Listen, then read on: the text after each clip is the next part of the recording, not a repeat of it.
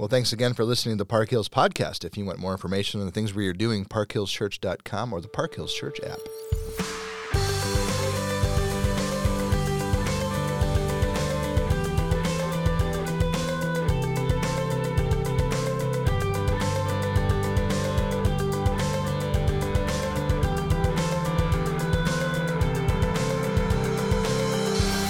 So we're going to talk about everybody's favorite thing, just numbers in general. Numbers, not the book of Numbers. Correct. Just numbers. That is definitely everyone's favorite thing. What is your favorite number, Chris?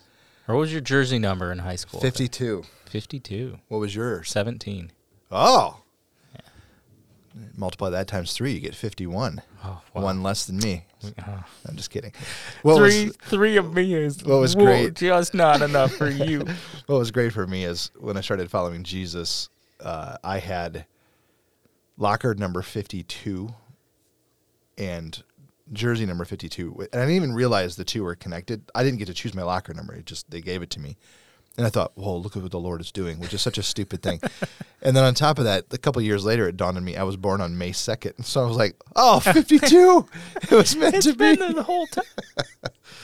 Because that's how dumb we can be from time to time. My family number was 13. Mm-hmm. Like my dad wore 13. My brother wore 13. But that meant I couldn't because if we were on the same team a couple times. So then I went to 7. Then I was like, you know what? I like 17 better. Yeah. Yeah. There you go. 13. Very lucky. Yeah. What a lucky number. That's why they wore it. I love it. So when we talk about numbers in the Bible, there are things that I think have purpose and meaning. We'll get to those in a little bit. But there's a lot of things dealing with numbers that have no actual purpose or meaning, and yet people want it to have purpose and meaning. Right. I think when we try to turn the Bible into a code, which, oh, look, there's a book called The Bible Code. Nice plug. Yeah, and I just... don't go buy this book. It's terrible. I'm going to read you a little snippet on its Amazon top page here. It says, an Israeli mathematician has discovered a hidden code in the Bible that appears to reveal the details of the events that took place thousands of years after the Bible was written.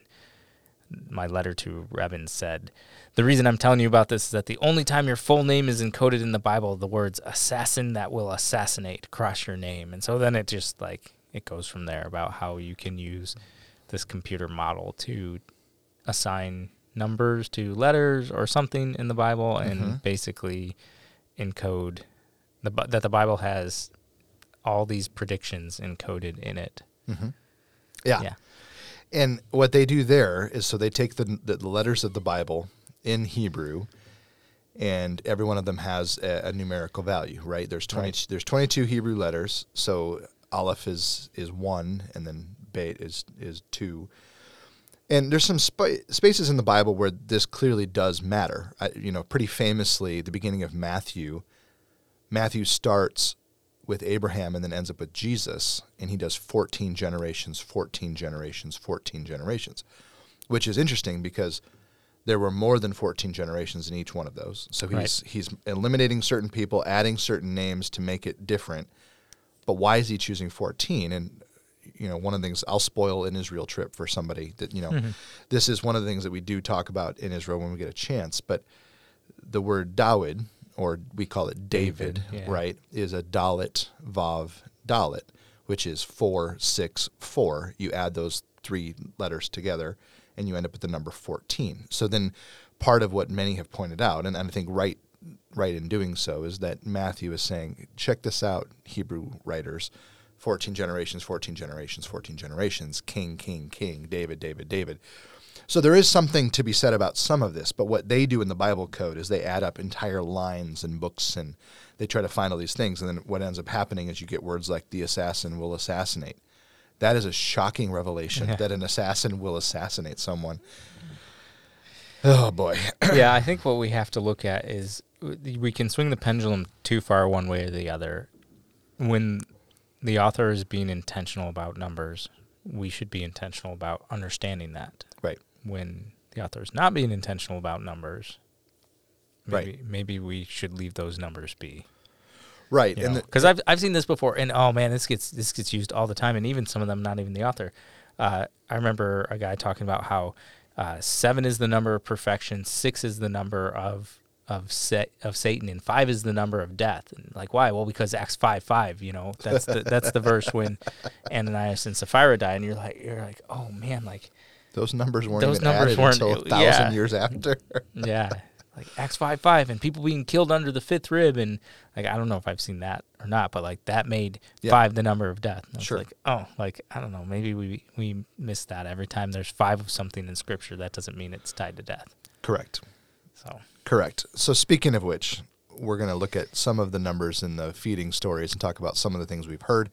Some of these things that you're going to hear today are interesting and probably fun. They might be fun little things you bring up in a Bible study, or you say whatever. I would be very cautious with anybody taking any of this and thinking too much of it. This is part of the reason why we're doing it as a podcast and not spending time in a sermon doing this, because we don't know if some of this is true. This is just an interesting thing to think about, and I think it'll be a fun episode for people. I'm having fun. But we don't feel comfortable enough preaching this as this is exactly what's going on. So that already should make you a little skeptical of some of it. So we'll start there.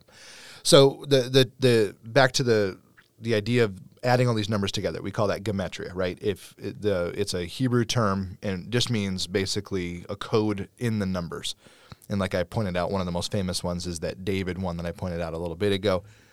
But let's look at the 2 feedings of the 5,000 and the 4,000. We just preached, I did Mark 8. Yep. Yeah, about. Well, you did both of these here at Freeport. Oh, yeah, I did. And I got to preach Mark 8 at Winnebago, which was great.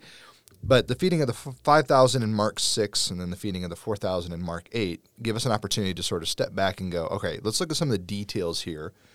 So starting without the numbers, let me just tell you some of the similarities between these two. They both happen right next to the Sea of Galilee. The feeding of the 5,000 is the northwestern shore. Most have placed this in the region. Really, that means Seven Springs. It's just outside of Capernaum. They built a church there because, of course, why wouldn't you build a church there?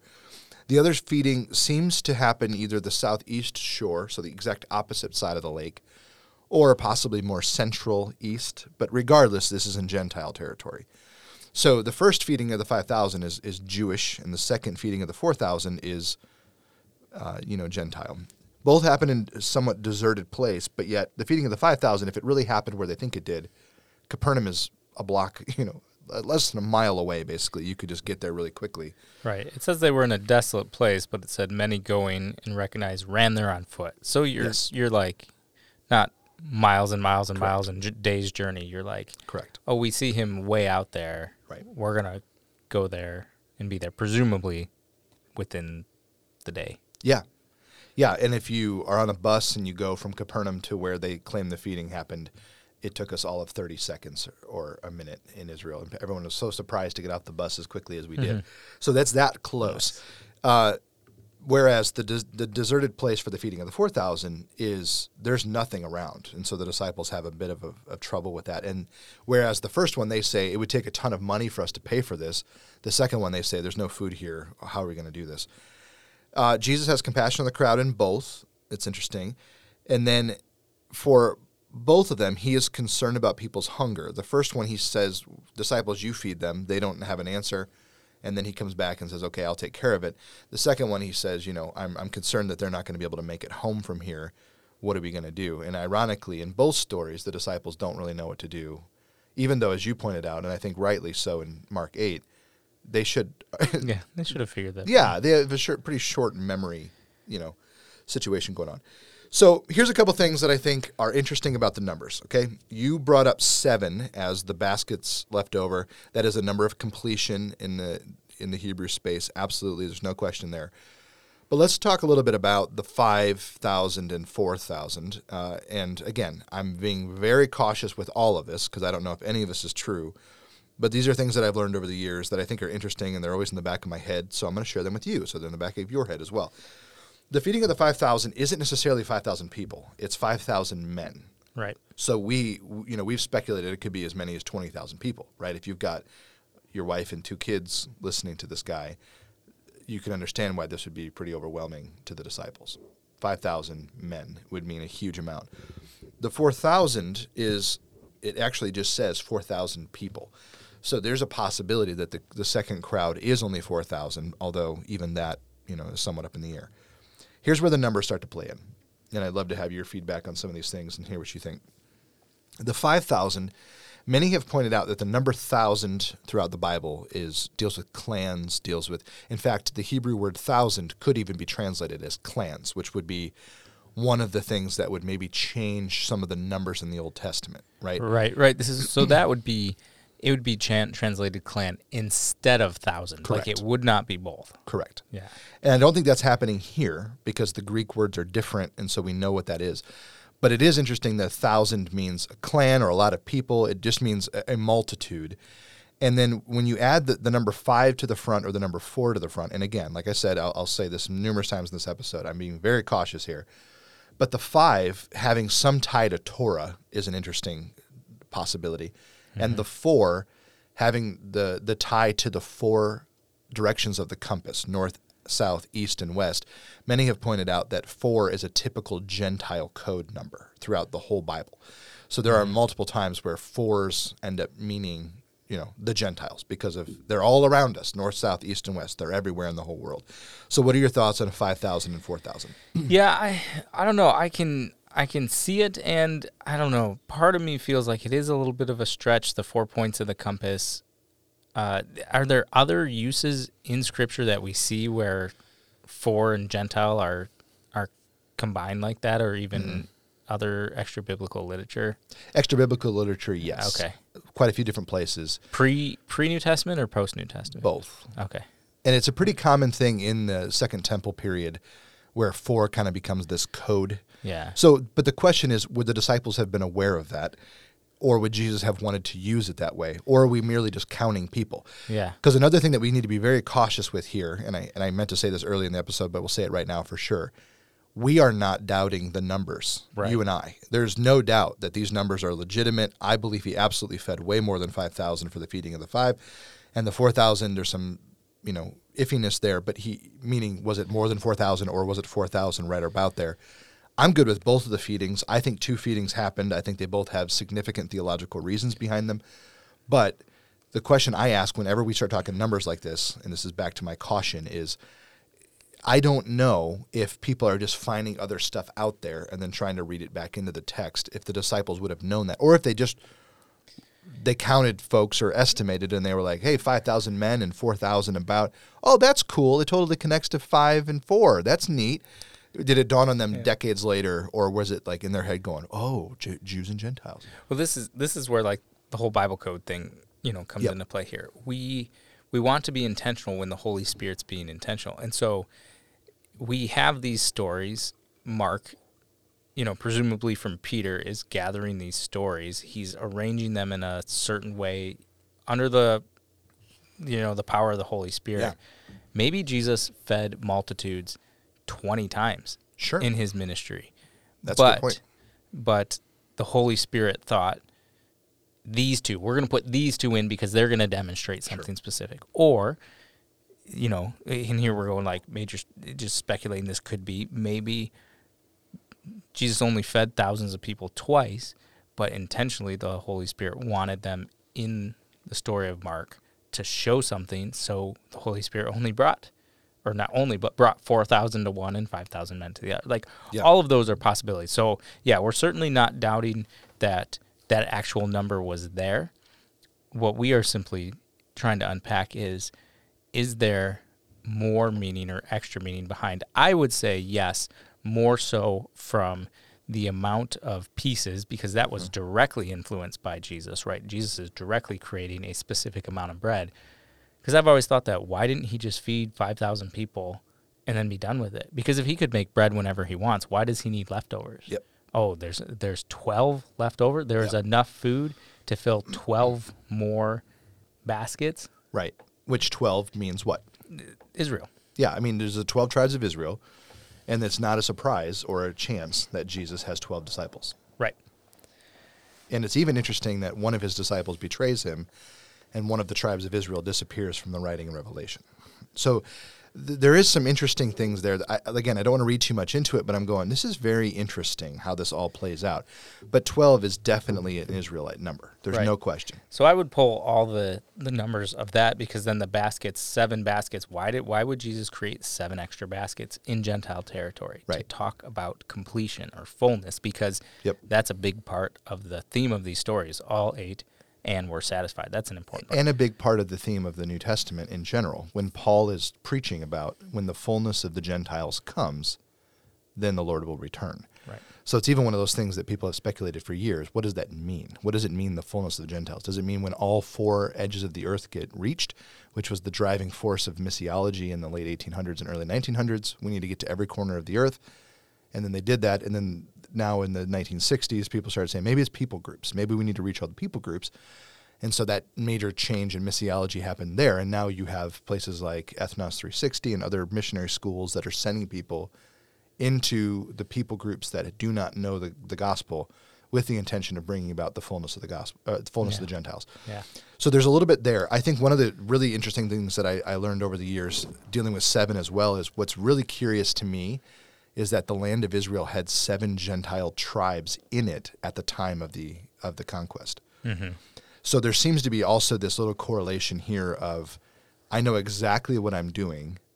I'm aiming for the fullness of the Gentiles. At the same time, I'm also feeding people right in my home turf, even though the last time we came into this turf, we had to wipe you out, kind of thing. So there's something interesting there that I think is interesting to deal with, which is maybe why the 7 loaves were chosen. Also, 7 is, the 7 loaves are 5 plus 2, which you go back to the feeding of the 5,000. You've got the 5 loaves, which many have pushed to Torah, right? Mm-hmm. The 5 books of the New Testament, Old Testament. The 5 books of Moses, right? Genesis, Exodus, Leviticus, Numbers, Deuteronomy. And then the 2 fish, you add those 2 together, you have 7 as well. And so, you know what I'm saying? There is enough interesting things there that people are like, this is interesting. I don't know what to do with it. Yeah. And I talked about this in my sermon, but I think it's significant that where the source of the food comes from is pretty cool too, that it comes from the people in the feeding of the Jewish people, but then it comes from the disciples in the second, kind of continuing that theme, like the Jews are blessing the nations. 5 and 2 fish and 6, and then just 7 loaves and a few small fish, but that's kind of a afterthought at that part. Yeah, so I would just say, like, for me, as I read this, the numbers of thousands, the 5 to the 4,000, to me feels less intentional than the numbers of what we started with and what we ended with. But I could see, the 4,000, 4 corners, multitudes. Yeah. It's just interesting. It's interesting. And it's not things that I build. Put it in that interesting box. Yeah, I don't build my faith on it. It doesn't make me, go crazy. At the same time, it's one of those things that Bible nerds and others see it and they go, ooh, look at this. And I go, yeah, okay, I'm interested. I don't know if it changes anything. And like we said, we intentionally did not leave it in the sermon because we don't feel so confident that we want everyone to know this is it. Because I've heard some preachers build entire sermons on just the 5 and 2. Oh yeah. Right? Oh yeah. And they're like, this is what these numbers mean. This is what's all going down. And I'm going, that's not the main point of the text. And so even coming back to the podcast you and I did a few weeks ago, I want to be standing on the Word of God, trusting to look for what it's actually saying rather than make it say what I want it to say. Yeah. And so we were talking about interpretation there. In a similar way, this is an interpretive decision that you have to make when you look at things like this and go, it's even interesting that the feeding of the 4,000, he teaches for 3 days. I don't know why there's not more written about that, but okay, And there's a number of spots in Mark and in John where 3 days comes up in really unique places, and you go, are they just highlighting something else? Who else spent 3 days in something? Oh, Jonah, and then he says things like the sign of Jonah, and I go, okay, there's got to be something there, but I don't know exactly what it is. Yeah. You know what I'm saying? Yeah. So it's interesting. I'm sure someday we'll, there's a few books of the Bible that I want to tackle a number of years from now that I will create a bunch of other number situations. For example, the ages in the genealogies in Genesis have some tremendous possibilities that are worth digging into, but we're not teaching Genesis right now, so we're going to leave that alone, right? Yeah, 40 Days and 40 Nights is another one. Yep. Which Mark doesn't really deal with the temptation. We're going to have more of that when we hit Matthew in just a couple of years. But for now, we thought this would be interesting for you to listen to. So 5,000, 4,000, 5, 2, 7, and then I think what's most important, like you said, the 12 and the 7. There you go. Let's do it.